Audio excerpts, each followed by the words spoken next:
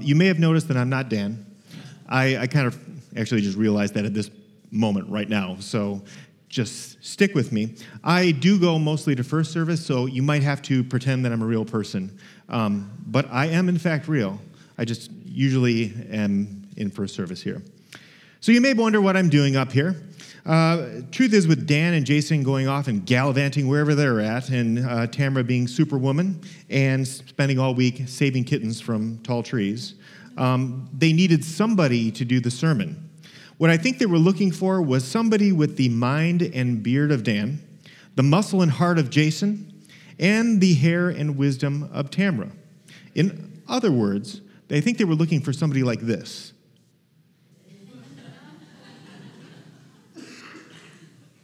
Takes a little bit to process, doesn't it? Well, they couldn't find that person, so instead they're actually stuck with this. Anyway, enjoy.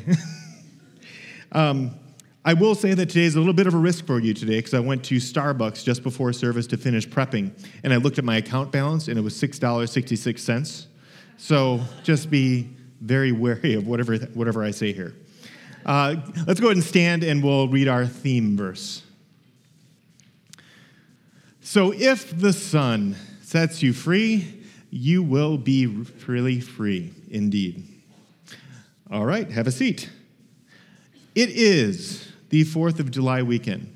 You may have known that from staying up, waking up in the middle of the night to M80s going off.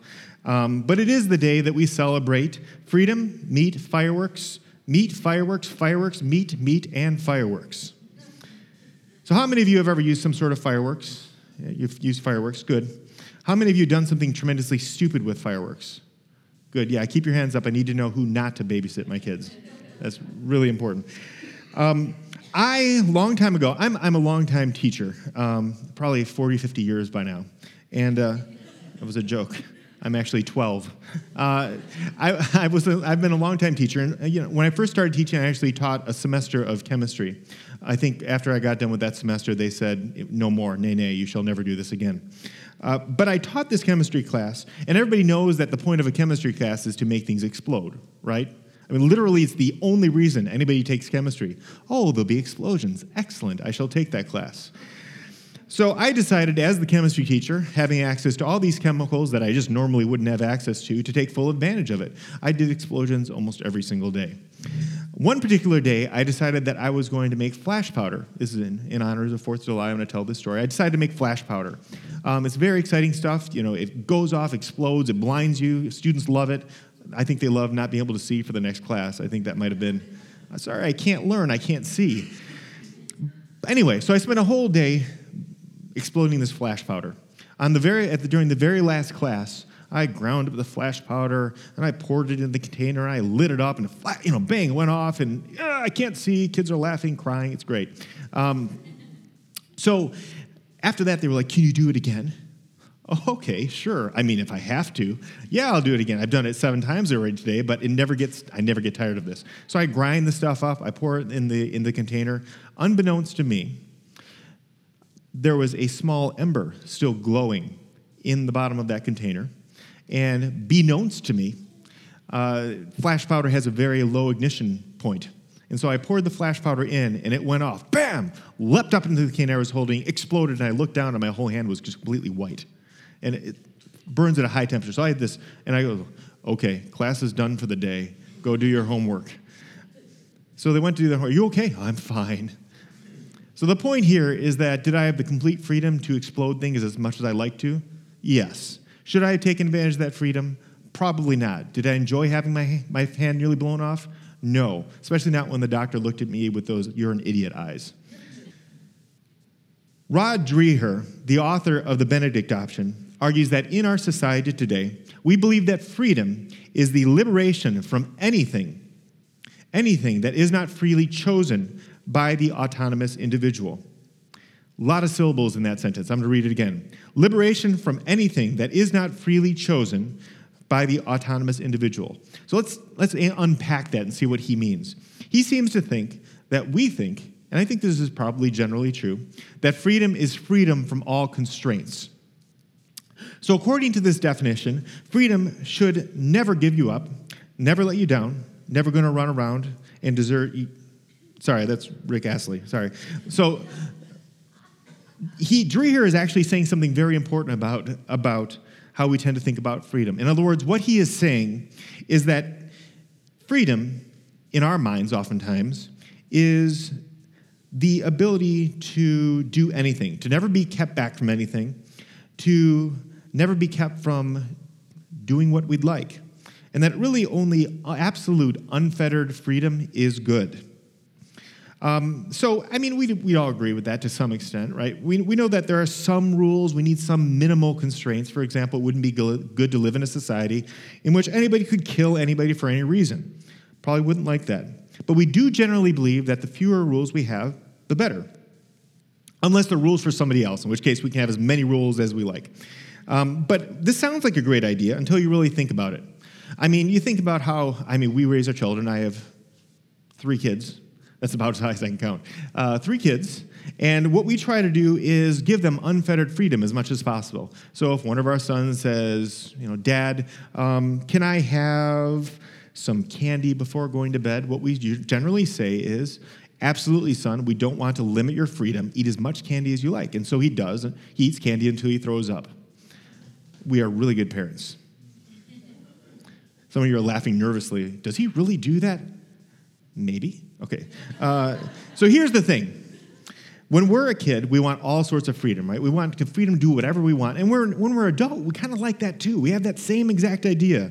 It's our freedom to quit our job if we don't like it and find another one. It's our freedom to choose between 1,000 different cell phones and pick one and then walk out of the store and instantly regret it because there's 1,000 other ones that you could have gotten. It's the freedom to buy a new car. But here's the thing. It's also a freedom that we have to ignore our spouse and kids and go hang out with our friends or work longer because our family shouldn't really hold us back from our dreams. It's a freedom to flit from desire to desire and never really find fulfillment.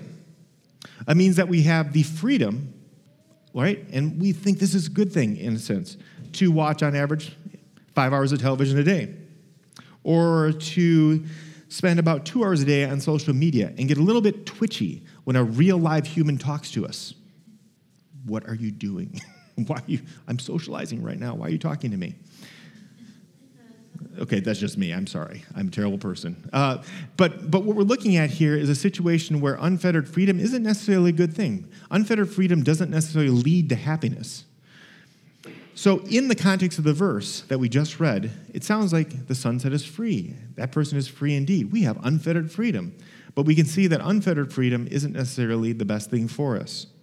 So maybe we should look at the context here to figure out what Jesus is actually saying. So if we get that up on the screen, I'll read it to you. So here's what Jesus says. He says, "Then Jesus said to the Judeans who had believed him, 'If you continue to follow my teachings, you are really my disciples, and you will know the truth, and the truth will set you free.'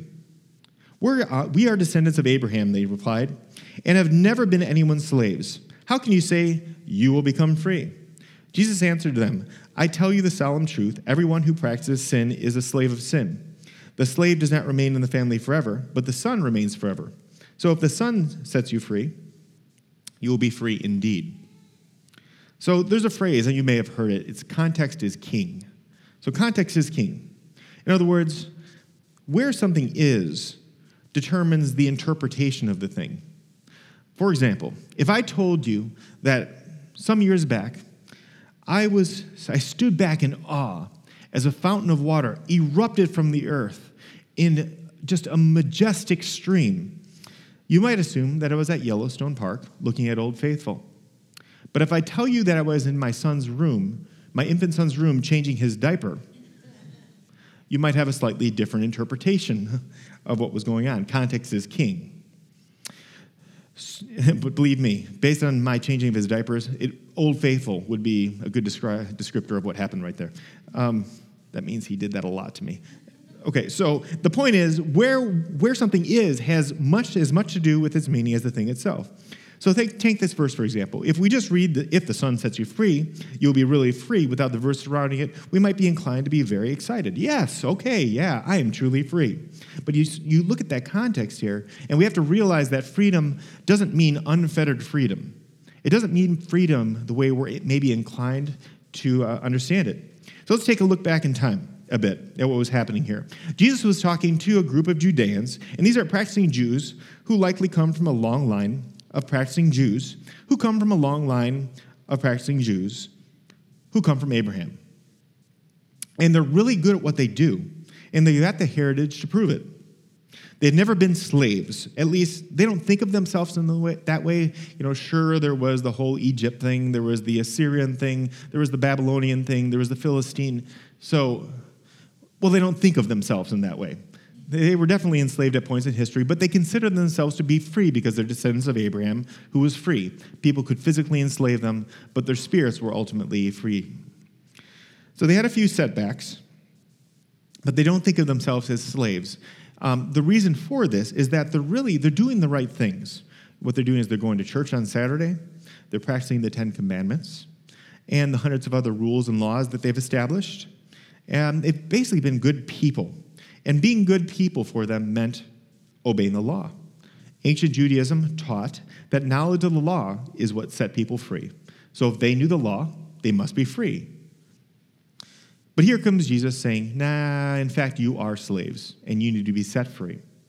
So this is sort of like somebody coming along and saying, you know what, I know that you are a Packer fan, and you come from a long, long line of Packer fans, tracing all the way back to your great-great-great-grandfather, Vince Lombardi. But guess what? You are actually a Bears fan. I know. This is actually worse than that, what Jesus is saying. It's hard to believe. It's not hard to believe that my in-laws are going to kill me once I'm done with this sermon for this blasphemy against the Bears. But anyway, it's like that, but far, far worse, right? He's saying something that you truly believe about yourself, that's integrated part of your spirit. It is your identity, is in fact not true. You're not free. You're a slave.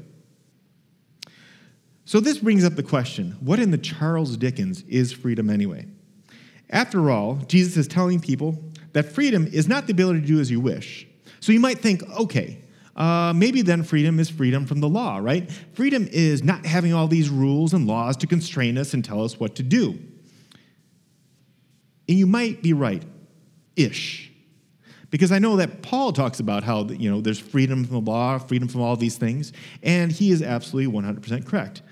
But if you're looking at this context, there's a weird thing going on here where Jesus is making clear that freedom isn't unfettered freedom. So if we talk about those verses again, what you're seeing is that at least two things. One, that Jesus' teachings will allow you to know the truth. We know that the truth will set you free. We know that sin is slavery, but we know that in this context, these people are following law, so the law is not freedom either, right? So we have a situation where it's very ambiguous about what freedom actually is. And again, if we were following our cultural inclinations, we might be inclined to say, okay, well, freedom again is unfettered, the unfettered ability to do as we wish. But we know that Jesus wants us to follow him. How many of you tend to think that obedience is freedom or that following is freedom? I know that when at work, when my boss tells me to do something, my first impulse isn't to sigh and say, thank you for the freedom to do what you want. I mean, feel that way? No? Okay. So my first impulse is typically to roll up my sleeves, ball my fist into balls, and then walk away quietly and weep in the corner. I'm a little weak. I hide my pain. But you're all much better than I am, right? So you're probably big in the whole obedience is freedom thing. But if you think about it, that is really odd, right? How in the world can obedience lead to freedom when obedience seems like the opposite of freedom? I mean, I feel most free when I'm not obeying anyone and when I can do what I want.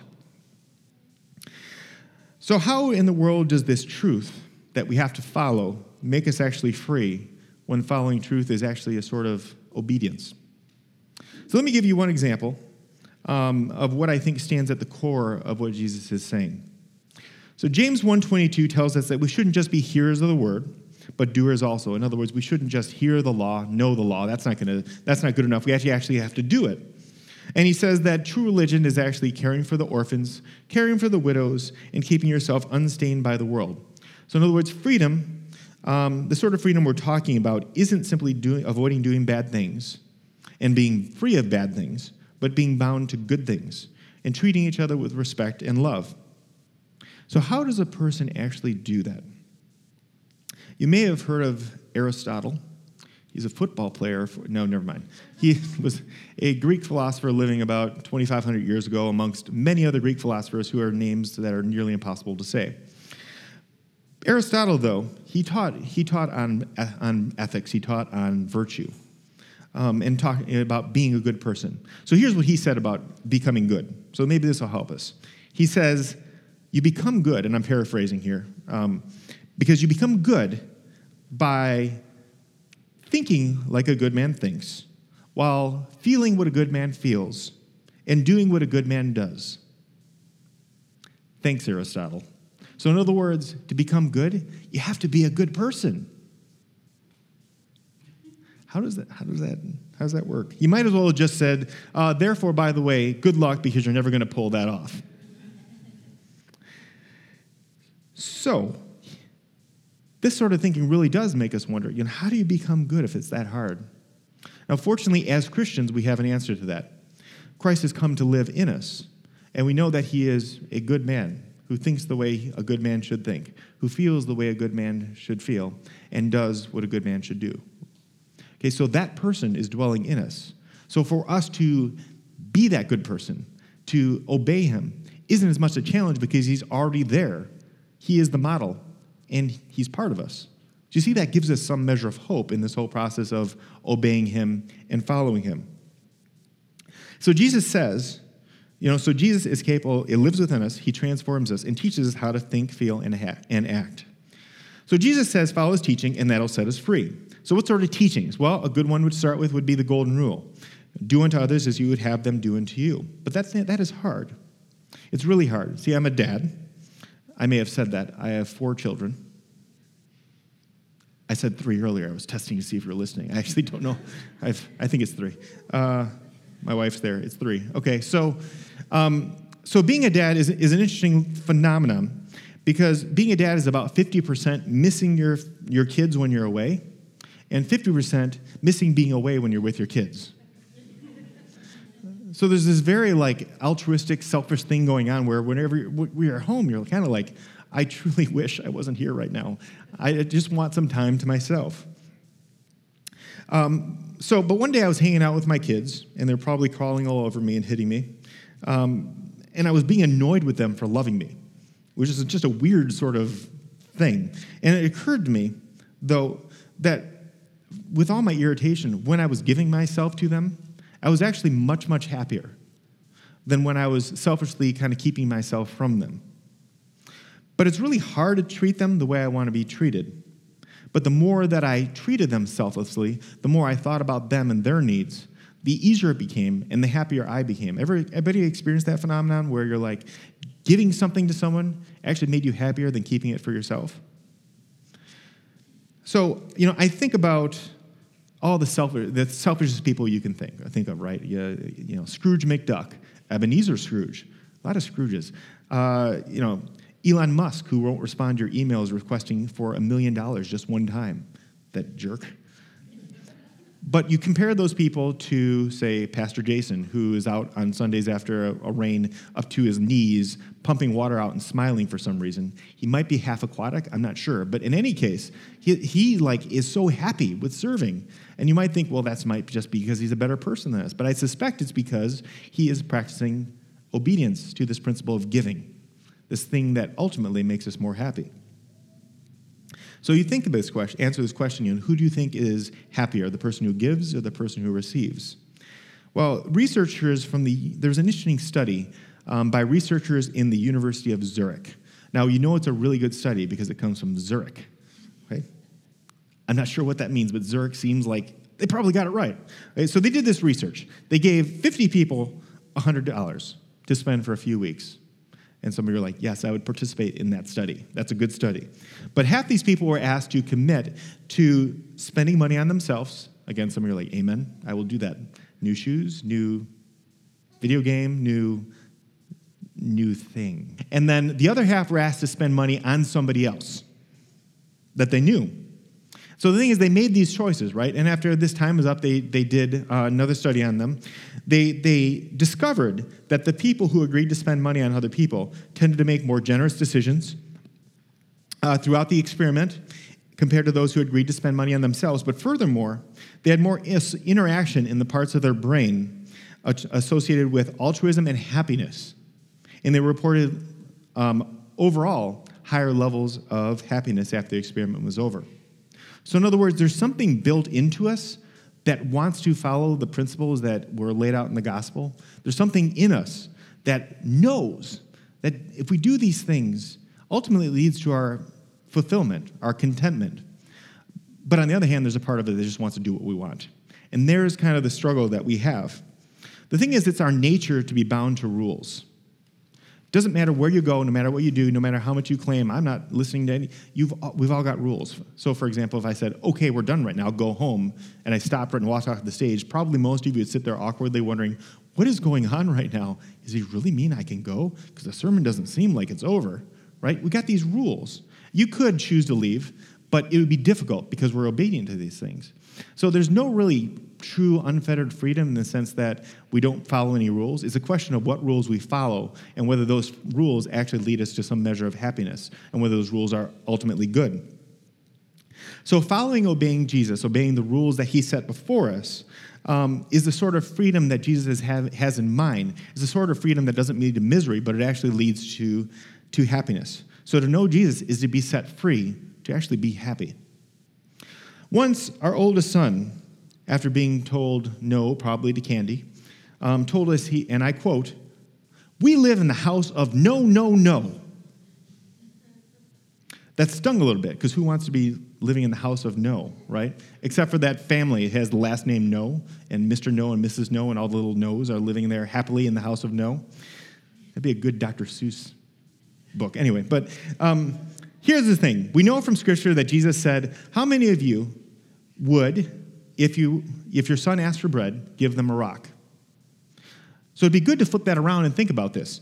How many of you, if your child needed bread or your friend needed bread, would hand them, but they were asking for a rock, would hand them a rock? I'm super starving. Will you please give me a rock? No. No, you're not going to say, here's the rock, and also I'm not paying for your dental treatment. You're going to hand them bread. And they might be a little irritable about that because really what they wanted was the rock, but what they need is the bread. So in other words, sometimes the no's that we hear, the sort of obedience that we're being asked for, that is being asked of us, is actually giving us what we need, not necessarily what we want. The rock won't make people happy, make the hungry person happy, but the bread will in the long run. And we have to develop that habit, that virtue of accepting what is good, which isn't necessarily what we want. So at times, our no's, the no's that we hear, the things that we shouldn't do, seem terrible, seem rough, but they're actually a divine yes to the right thing. In other words, no is a pathway to the right at times, the best, happiest yes. The thing about no, and sometimes we have to rethink our perspective on the gospel, on a perspective of the faith. The thing about no is that no one likes it. They did a study where they stuck people in an MRI. That was the whole study. They just stuck them in there and left them there to see what would happen. No, they stuck them in the MRI, and then they would flash the word no in front of these people's eyes, right? For less than 1 second. And immediately you'd see a rise in dozens of stress-producing hormones and neurotransmitters.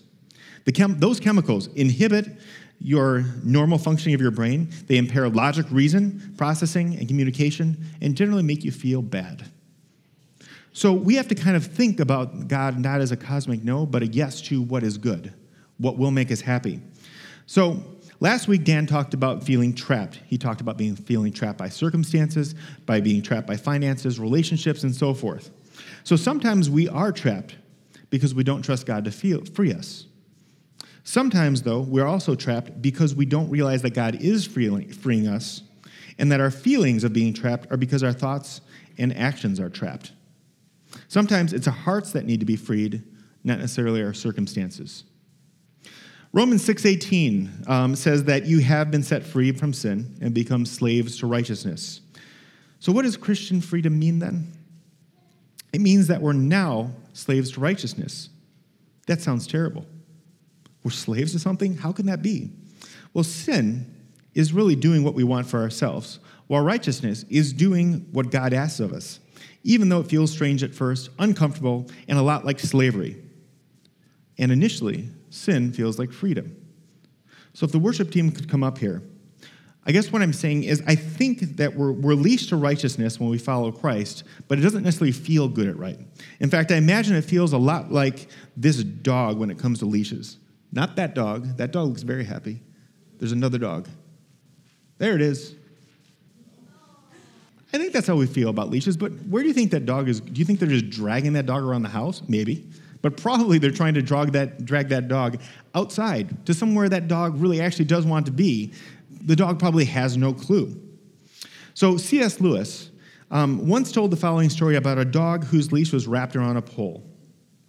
He said this, imagine this situation. You're taking your dog for a walk, and the dog's on a leash, and it runs around, and it gets its leash caught on a pole, and it kind of wraps itself up, right? He tries to go on the wrong side and gets his head looped around the pole, and you can see he can't get free. And so you want to pull him back. So you try and pull him backwards because you want him to go forward, right? Because if he's wrapped up this way, he's got to go backwards. But the dog thinks that going forward is the way out. That's the way we're going to go. We're going to keep going around this pole until I get free. But exactly, if he's an obedient dog, he might resist, might listen, but kind of grumpily walk backwards around this pole because he thinks he's going the wrong way. But the reality is only by yielding to the master that the dog can actually succeed in getting what he wants. So Lewis says that as a master, what we think to the dog can't understand it, but you think, if you really want to be free, I want that too. You want to get forward along the road. I share in that desire. Forward is exactly where I want you to go.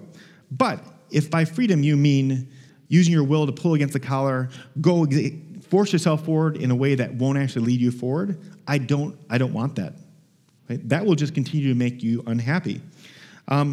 What I want is what you really want, not what you think you want. So he says that God not only understands, but shares in the desire which is the root of all of our evil, which is a desire for complete and ecstatic happiness. He made us for no other purpose other than to enjoy it, but he knows, and I do not, how it can be really and permanently attained. He knows that our attempts to reach happiness are actually putting it further and further out of reach, and therefore we can't really sympathize or agree with what we do because our actions are going in the wrong direction.